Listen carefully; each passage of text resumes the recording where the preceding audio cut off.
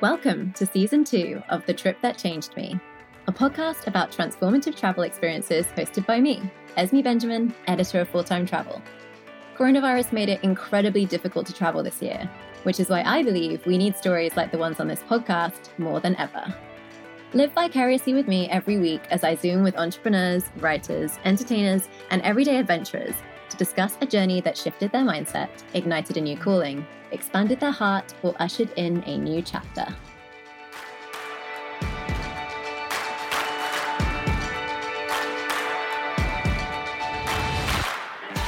My guest this week is Amanda Keedon, who is almost 20 years into a successful career as a jewelry designer when a trip to the Mexican city of San Miguel de Allende set her on an entirely new path. After a visit of just 5 days, during which she witnessed the Day of the Dead festivities, Amanda was smitten with San Miguel. On the cusp of her 40th birthday, she decided to pack up her life in LA and return to the city to open a boutique hotel. In 2019, Casa Delfin welcomed its very first guests, and a year later, despite the pandemic, the property has been celebrated as one of the hottest new hotels by Condé Nast Traveler. I caught up with Amanda over Zoom to talk about falling in love with a place at first sight, the deeply personal process of creating a boutique hotel, and finding the bravery to do the scary thing. This episode of The Trip That Changed Me is sponsored by NordVPN, a service that protects your internet connection and online privacy wherever you are in the world. With a NordVPN subscription, you can stay safe while using Wi-Fi in public spaces and stream content from any and every country without restrictions. Visit nordvpn.com/fulltimenord and use our code fulltimenord to get 4 free months when you purchase a 2-year plan. That's nordvpn.com/fulltimenord and the code fulltimenord for 4 free months of fast, secure, anonymous browsing. Welcome, Amanda. Thank you. I'm so happy to be here. I always like to start at the very beginning, so maybe we could talk a bit about your childhood and how it informed your love of travel. I grew up in the suburbs of New York City, a pretty sheltered childhood, except that my grandmother lived in Bombay, India, where my dad was born. And so we as a family would go to India for usually a month at a time every 2 years to go visit her. So the first time that I went was probably when I was about 5 years old. And it was the first time I remember being abroad. And it was such a drastic difference from everything that I knew. Every sight and smell and sound was different. And I remember my brother and I just being so overwhelmed and so like everything was turned on. We were so curious. And I think that was the beginning part of both my brother and my own need and desire to travel around the world and experience all these things and places that are so different from what we knew. That's so interesting. India is definitely one of those places that it has like a culture shock value, and I think in a good way, like I enjoy places which have that culture shock. It's definite culture shock. I've probably been 7 or 8 times and you'd think that I would be used to the difference at this point, but I'm not. It's a lot. It's a very overwhelming, very exhilarating kind of travel going over there. Given that your family is from there, do you feel connected to the place? I do and I don't. I do from an ancestral perspective because my family lived there for a few hundred years. But I felt connected when I was young and I would go consistently and visit family, friends with my father. And I felt very a part of the community. When I was older and I'd go back, I felt like a tourist. Most of my family is gone and a lot of the family friends of ours have also moved elsewhere. So it became quite a different feeling. So I want to get on to talking about your jewelry design, because obviously some of those early experiences in India, and I'm sure lots of other places that you travel to, have found their way, have been manifested in your jewelry designs. You went to college in New York, but you didn't study design, right? What was your subject? I studied something called visual and environmental studies. It was a little bit of design, but not in the traditional way. I wasn't in a studio. It was like everything that was visual. So a little bit of film, a little bit of art, a little bit of photography. It was a like amalgamation of creative things that was a little bit chaotic during the time that I was in that department when I was there. But it definitely was the department for me because I'm so interested in all of those elements. So nothing that gave me any of my direct knowledge in the studio, but conceptually, I learned a lot in my department. And how did you get into jewelry? I worked for a fashion designer when I was 21 and just graduated from college. And I did that for about a year. And then a brief stint at Condé Nast, where I worked for an editor over there. And when I left that job, I didn't know what I wanted to do. And I knew that when I sit and I work with my hands, it's very meditative. And so I just sort of, to calm myself and to think about things and sort of my direction in life, would bring myself to the jewelry studio on the Upper East Side of Manhattan, where I took some classes and honed in on certain skills. And I did that, sort of therapeutically, until people started commenting on the pieces I was making. One of them was an editor who did an article on me. And once I knew that that article was going to be happening, I decided to make it into a business, totally on a whim. And probably the only time that I would feel comfortable doing something like that in my life was when you're young enough that if you fail, there aren't a lot of repercussions. So I took a big leap and it worked. And the company still is running, though at a much lower capacity since I left the US and came to Mexico to open the hotel. So it's had a long run of about 20 years. Yeah, that's wild. I feel like having a jewelry line is every millennial woman's dream now. And there is so much out there. How have you managed to differentiate yourself over the years? Well, it's interesting. When I started the business, which was in 2001, there were not a lot of independent jewelry designers. Actually, there were very few. And those that were out there got a lot of attention because I think people really wanted an artistry and they really wanted a well thought out handmade design.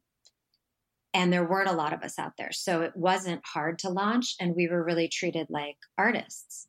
And I felt very much like an artist. And it was from that point that I started building the company and gaining a following and gaining, repeat clients. And then it wasn't until maybe 7 or 8 years ago, I don't know when Instagram came around, but I know that I certainly witnessed Instagram being a big part of this, but the market got so saturated that everybody and their mothers seemed to all of a sudden be making jewelry, whether they were in the studio or just designing something on a piece of paper or copying designs. But I mean, it just seemed like thousands upon thousands of designers popped up. And I think that was a part of why I lost interest in the art, because it just became so saturated. And I would sit in the studio and handpick these little tiny diamonds for a very delicate piece, and then see something really similar that was made by someone else, but made in China for 1/4 or 1/5 of the price that I could make it for in the studio. And my heart was sort of just like, okay, what do I do in this case? That's interesting. So can we touch a little bit on your creative process? Like, where do you find your inspiration? How do you structure, the ideation, the creation? Do you make sketches? Do you make mood boards? How does the whole thing work for you? I'm not that structured that I make anything like a mood board. I just walk around and observe all the time. So my inspiration comes from seeing someone's style that I like on the street, or seeing a pattern on a leaf, or seeing the way light hits something. And I don't know what it's like to be in anyone else's mind, but for me, I'm constantly taking in visuals, and those kind of go through a process in my mind and then come out either in jewelry or the creation of a space or environment that I'm building. It's very hard to sort of like hone in and say exactly what inspires me for something. I just sort of take a snapshot as I'm walking around and experiencing things. I always take a snapshot in my mind and then, adjust it for a space or a person, for a commission, like a private commission for jewelry. And I'm not, people joke about artists having a certain very left-brained mind, or maybe it's right-brained. I always confuse it, but I definitely don't have a very structured process before I go into the studio. Often when I'm dealing with clients, I'll have to give them a sense of what they're getting, but the real creativity comes in when I'm actually in the studio in front of the stone and creating. So when people commission me to do jewelry for them, there's usually a lot of trust in the process and in my history and wisdom in making all of this stuff for 20 years, because the sketch is usually like a chicken scratch, and I'm like, let me go into the studio, let's see what happens, kind of thing. And I think that's where the 20 years really helps, because I've been doing it for so long. I have lots of proof of it working and of pieces being really beautiful. Well, in that way, if that is the way that you're getting your inspiration, that you're walking around and you're always watching and always looking and keeping an eye out for things that inspire you, travel must be just a wellspring of inspiration, because I feel like we just are more mindful and more conscious when we're traveling. We pay more attention because everything is foreign. Do you feel that way? 100%. I 100% agree with you. It's a new stimulation, whether it's music or food, or it just gets all of your senses going. And yes, it's a dream. Like, I travel as much as I possibly can. Whenever I have the chance to, I'll be experiencing something new. I need it constantly. I need to keep ideas going and keep things fresh in my head. Let's take a little break to talk about today's sponsor. This episode of The Trip That Changed Me is sponsored by NordVPN, a virtual private network service provider. So I just went back to the UK to see my family, and NordVPN was a real life enhancer for two big reasons. Firstly, I could get on the Wi-Fi at Heathrow Airport and know the connection was totally private and secured with double encryption technology. And secondly, because NordVPN lets you connect to servers all over the world, I could stay up to date with my US HBO shows while abroad. Don't know about you, but I am currently obsessed with The Undoing. Right now, NordVPN is offering our listeners an exclusive deal. Purchase a 2-year plan and receive 4 additional months absolutely free. I promise you, at the very least, it will make this long winter at home much more scintillating. Go to nordvpn.com/fulltime-nord and use our code fulltime-nord at checkout for 4 free months. That's nordvpn.com/fulltime-nord and use the code fulltime-nord. At some point you moved to LA and opened a couple of stores there. What was your life like on the West Coast as opposed to the East Coast where you grew up? The business changed. So I changed the business model when I moved from New York to LA. When I was in New York, I was doing private commission jewelry on the side, but most of my income was coming from wholesaling to stores.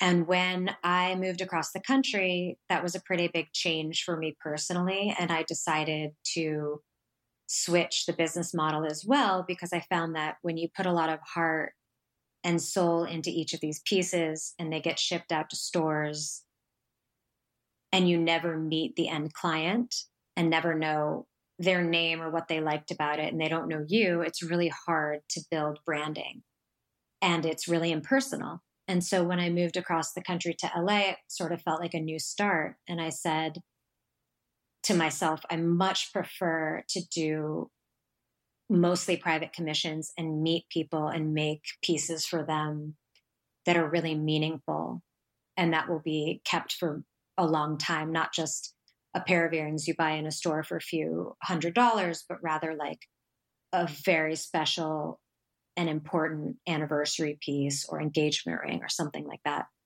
So creatively, I was doing something slightly different in LA with the private commissions than I was in New York, with the majority of my jewelry making being wholesaling. And you mentioned earlier that you got to that stage where everything was feeling like it was really oversaturated and you just started to sort of fall out of love with jewelry making a little bit, or at least with the idea of putting as much effort into the business as you had been. Can you talk a bit more about that and how that was shifting your mindset and your satisfaction in terms of your life in LA? Absolutely. So that is the case. I was losing steam a little bit with what I felt like I was putting out there because it's so oversaturated. It's really hard to maintain standing out. And then also personally, I moved to LA in 2005. So by 2015, I'd lived in Los Angeles for 10 years and had a really beautiful life in LA, but was also sort of seeking change as well at that time. So in 2015, I started getting a little bit itchy in LA and sort of thinking about moving, but I only wanted to move somewhere that was going to be more enjoyable or more inspiring than Los Angeles. And I really struggled to find a place that was better than Los Angeles. It's a pretty great city, and I have great friends here. So I looked around. I looked at London. I looked at Nashville, Tennessee. I looked at Oregon. I looked pretty far and wide and didn't find real inspiration and motivation to pick up and move my life until I discovered San Miguel in 2017. So yeah, that was a real turning point for you. Your friends invited you to a city called San Miguel de Allende. Am I saying that right? Yeah, San Miguel de Allende, yes. Yeah. Which is a beautiful colonial city. It's in Mexico's Central Highlands. It's full of gorgeous Baroque architecture. It's very artsy. It's kind of always mentioned by big travel publications, but still manages to be a little bit under the radar. How familiar were you with the city before you went? I wasn't familiar with it at all. The name had come up 5 or 6 times, and it was on my radar because people had mentioned it in passing as a place that they were surprised I hadn't been yet. And so really close to Day of the Dead, I want to say it was 2 weeks before or 3 weeks before, I got an invitation to join some friends that were going down to San Miguel. And I jumped on the trip, of course, but didn't do any research about really where I was going. I just said, of course, I want to experience Day of the Dead. I love Mexico. I've been meaning to check out the city. I'd love to join you. So I had so much surprise when I landed and I saw this incredible, vibrant, creative city with the most beautiful lighting and delicious food and like high and design everywhere. I just was blown away by it. I had no idea. It totally caught me off guard. Can you paint a bit of a picture of the city for somebody who's never been? Yes, definitely. So it's a small colonial city, as you mentioned, in the highlands in central Mexico, about 3.5 hour drive from Mexico City. And it's this really quaint town that has a lot of expats, but really deeply maintains deep Mexican culture as well.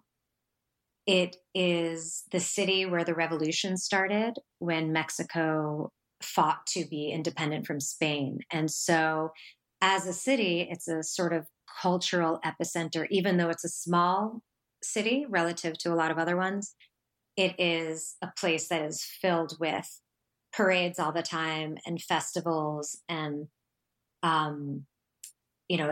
like a city where lots of indigenous Mexican people come to dance in the streets during certain festivals and holidays. I mean, there's so much to learn there. And a lot of people, I think, at least from the US, sometimes think of Mexico as the beach or, someplace to go and relax. But, when you go more towards the interior of the country and you aren't distracted by beach, there is such incredible, deep, fascinating color and tradition that just blows my mind. Speaking of which, you were there to witness Day of the Dead celebrations. Yes. Day of the Dead is, of course, a Mexican holiday where families welcome back the souls of their deceased relatives. And there's food and drink and costumes and lots of social celebrations. I think it's a very common bucket list experience for travelers now. Was it one for you at that time? I was really curious about the holiday, but I didn't know that much about it. I just knew it was something I wanted to witness. And it is a really incredible way of looking at death because you basically call back your ancestors and those you love and those you miss during that weekend by leaving sweets on their tombstone and playing their favorite music and really like calling in their soul. And I love that aspect of celebrating loved ones, especially that one weekend of the year where everybody gets together to do it themselves. There's also, I'm sure it's a very different experience celebrating Day of the Dead as a Mexican, where it's part of your culture versus as someone who's coming in and just learning about it. But there was this element to the celebration in the city where everybody gets dressed up in Katrina and Kalaka paint. So we all are walking around as basically as skeletons. And there's a glamorous element to it, at least in San Miguel. San Miguel is the only place I have had yet to experience it. So I'm speaking from a very narrow perspective, but the whole city is decorated and lit up, and there's pastries and music and celebration, and it's wild to see little children dressed up like this and adults and basically everybody. It's such a surreal and joyous experience. It blew my mind. Oh, it sounds amazing. It's definitely on my list one day. And you met lots of cool expats. Did that start to plant a seed? Like, if they can build a life here, then so can I. Absolutely. So San Miguel is a 3-hour, 20-minute flight from Los Angeles, and you feel like you are worlds away from the United States, which was something that was really appealing to me. So that was my first wow factor. Then there's the visuals of the city. And then I was just meeting such interesting people. Now, my Spanish was limited, and it's still limited. So because I only speak English, I was really only meeting certain people when I was there. But everybody was very, very, very welcoming. And yes, certainly the kind of person I met is exactly the kind of person that I love to be around, like a very creative, global, interesting, adventurous kind of person. And so when I found myself in this beautiful city surrounded by people that I was inspired by, this light went off in my head, immediately thinking, this is such a cool place. How can I get down here? How could I spend more time here? Could I potentially live here? It happened within 2 days, probably, of me being down there. I was enjoying myself so much, and I felt so comfortable there and so lit up. Am I right in saying you just had a big birthday? You celebrated 40? Yes. So me leaving my life in Los Angeles and this career that I'd had for 20 years was that turning point was like a perfect storm in some ways. I had just turned 40.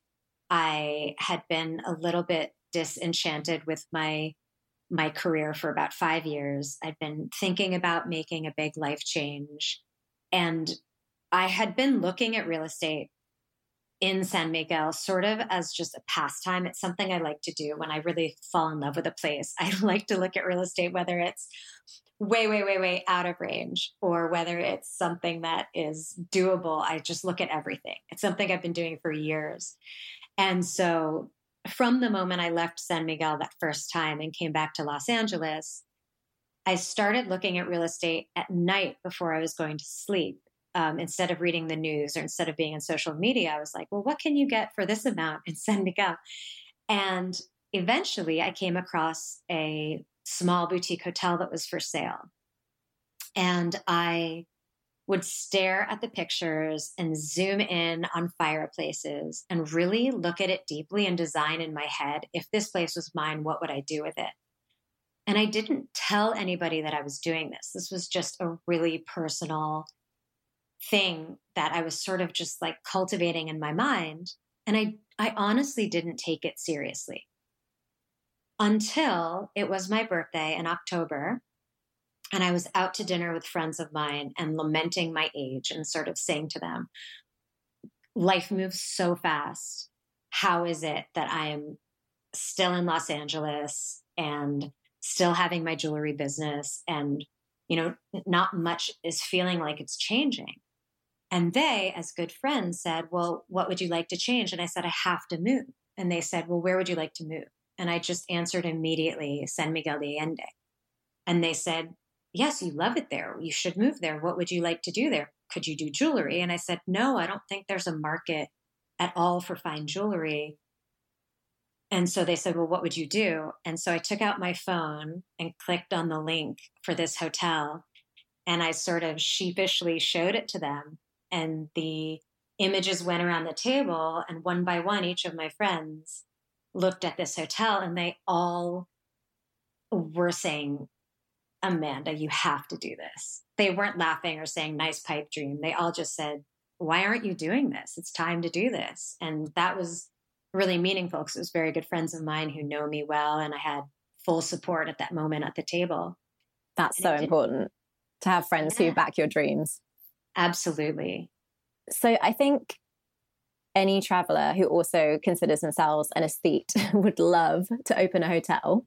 So tell us about the vision for Casa Delphine.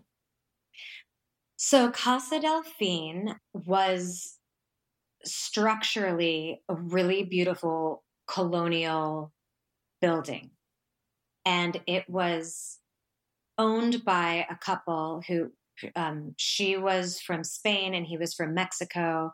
And the style of it was very different from what I would do. It had a lot of furniture was packed into that place. There were a lot of like small potted plants. There was lace. There was just so much going on that you were sort of unable to really see the beauty in the actual architecture. And so when I saw the place online, I just started imagining deconstructing it and having simple, clean furniture so that you can focus on the beautifully laid Boveda ceilings and the hand-laid stones on the walls and just the layout, the high ceilings and the way that the indoor-outdoor spaces and how they interact with one another.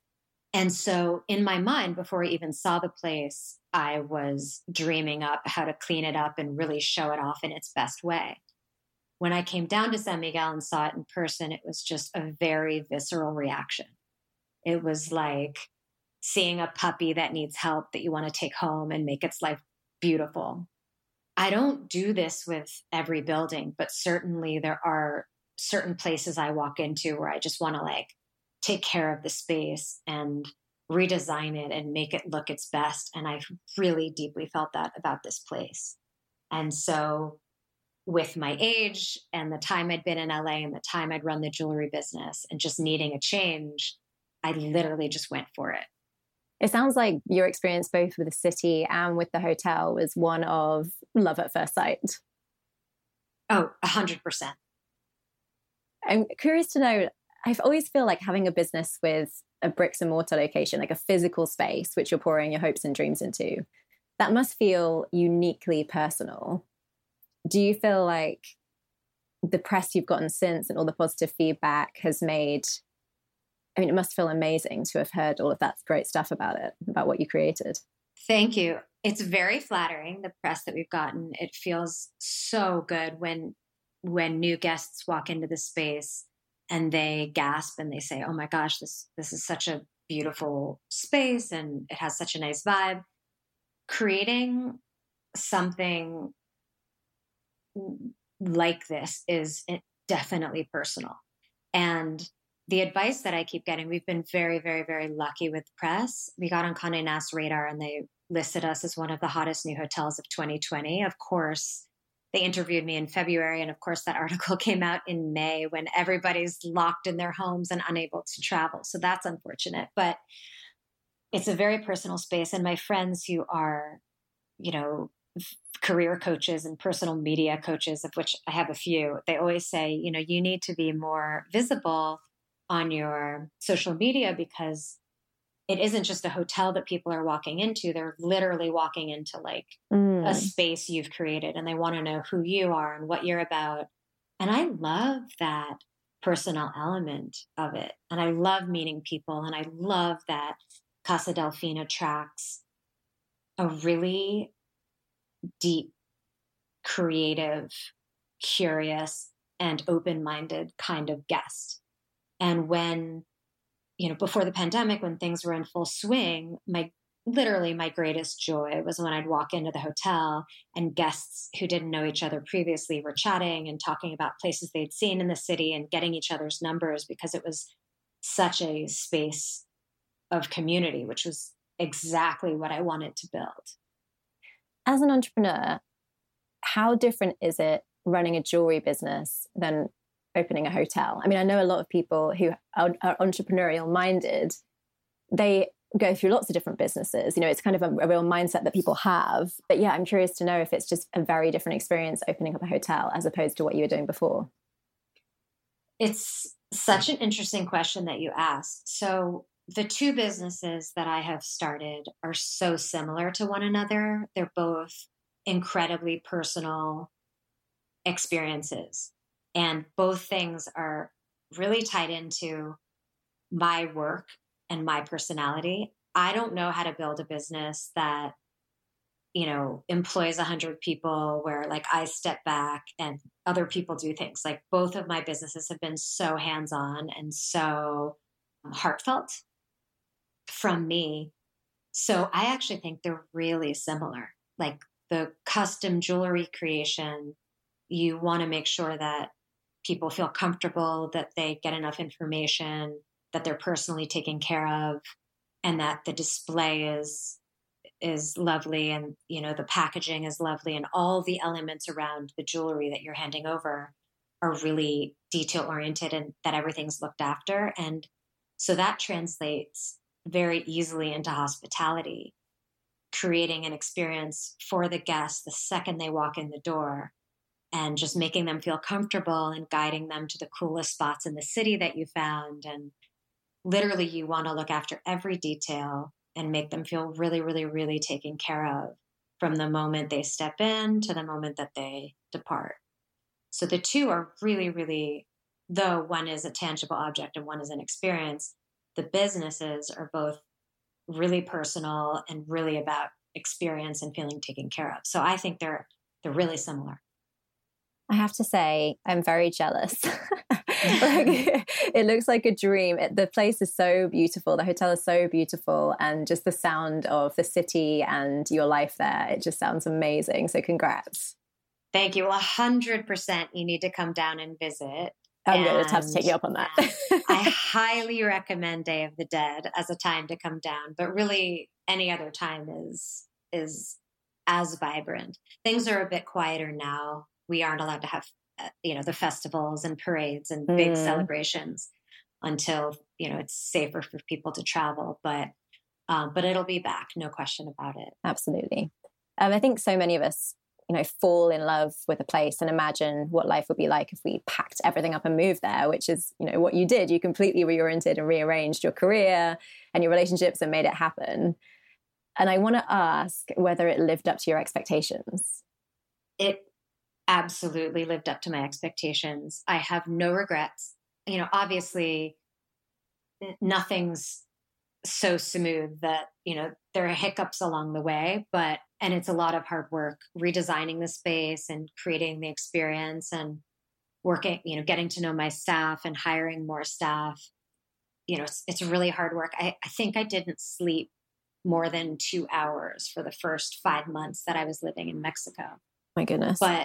But for the right personality, like someone who gets really invigorated by change and by challenge, it was really really one of the most special times of my life. Amazing. Yeah. Huge congrats. Yeah. Well, before you go, I'd love to do a quick fire round. Planned itinerary or spontaneous exploration? Spontaneous exploration, as long as it's safe. Absolutely. What is one thing that you believe every person should experience in their lifetime? I believe that everybody should experience doing something that they're terrified to do. Ooh, that's a great answer. I don't think anyone's ever said that before. Yeah, I don't know what it is in me, but I am always pushing myself. Like if something sounds scary, I will immediately think, can I do this? Let's try it. I don't think my parents and close family members love that about me, but it's something that I think you feel like you gain confidence when you face your fears. And I love doing that. So I've done a lot of really terrifying things in my life, to be honest. What's the one thing that you never ever travel without? That's a good question. My head went to toothbrush and I was like, nope, I forget those all the time. Oh, that's a really hard one. I'm a really light traveler. I just take the absolute necessities with me. Like I go for comfort. I'll take a few of my favorite things and those, favorite pieces of clothing, and those usually go a long way. I don't need a whole lot of wardrobes or outfits or anything anytime I travel. Oh, well, it's not that I can't travel without it. Maybe this sounds silly, but I really love traveling with essential oils Oh, that's a good one. That feels like consistent to me. Like if I have an oil with me, I always sort of smell a certain way, and I take comfort in that, especially when I'm traveling to like really obscure places. That's something that makes me feel comfortable. First place you'll visit once the pandemic is over? Oh, well, Mexico is vast, and I have a list of about 20 places that I really, really want to go. I think Chiapas is first on my list, but 2020 was supposed to be the year where the hotel was really, really set and I could kind of take some space and travel around. And of course, because of the pandemic, I couldn't. So Mexico is going to get a whole lot of me when I'm able to travel again. Best book, podcast, film, etc. that you'd recommend for a long journey? Oh my goodness. Okay, so one of my favorite books is Shantaram. It is like Me too. Thousands of pages and takes so many months to get through that. Maybe that one should be left for a very, very long journey. But isn't that the most incredible book? I absolutely adore that book. It's an absolute epic. So it does take a long time. There's so many twists and turns. And it's wild that it was based on a true story. I know, and he had to rewrite it many times because he was in jail, and his versions kept getting taken away by prison guards. Did you know about that? Yes, I did. I did hear that. Wild. And when I finished that book, I brought that book with me when I was traveling through Nepal, and I had like lots and lots of time on my hands to read it. And by the time I was done, I feel like every other page was dog-eared because he's such a lyrical writer that I would fold down the edge of the page and say, I have to come back to that sentence or that quote or that idea. So that's why I would put that as my favorite book. That's a good one. And I know they started making a TV show for it, but the pandemic derailed those plans. Oh, no, I had no idea. But last time I was in India, I walked by Leopold Cafe, which is a big part of that book. And stopped in front of it like I was starstruck, like, oh, that's where so much of this book takes place. Oh my God, I'd love to go there. Yeah. Oh, okay. We're basically starting our own book club now. I'm in. Okay. Well, thank you so much, Amanda. Where can people find you on the internet? So Casa Delphine is the French spelling of the name, Delphine. And please come follow us. We do a lot of really, really interesting pop-up dinners and events and guest chefs. And we'd love to host anyone who's listening. It's such a cool experience and a very personal one. So you can find us on Instagram at Casa Delphine. Keaton Jewelry is my jewelry line. And I'm posting all the time again now with a bit of a Mexican inspiration to the jewelry. So it's a lot more colorful and bold. That's how my eyes have changed since I moved down to San Miguel. And so it reflects itself in the jewelry. That's it. But I would love to see everybody down there. And I hope that anyone who's listening takes a little bit of inspiration. And if you have something in your back pocket that you've been meaning to do, just go ahead and do it because it feels so, so good, even though it might be terrifying and scary and seem like a pipe dream. I believe you can make it happen. And I think it's the best thing you can do for yourself. Mm-hmm. Wise words. Thank you so much. Thank you so much.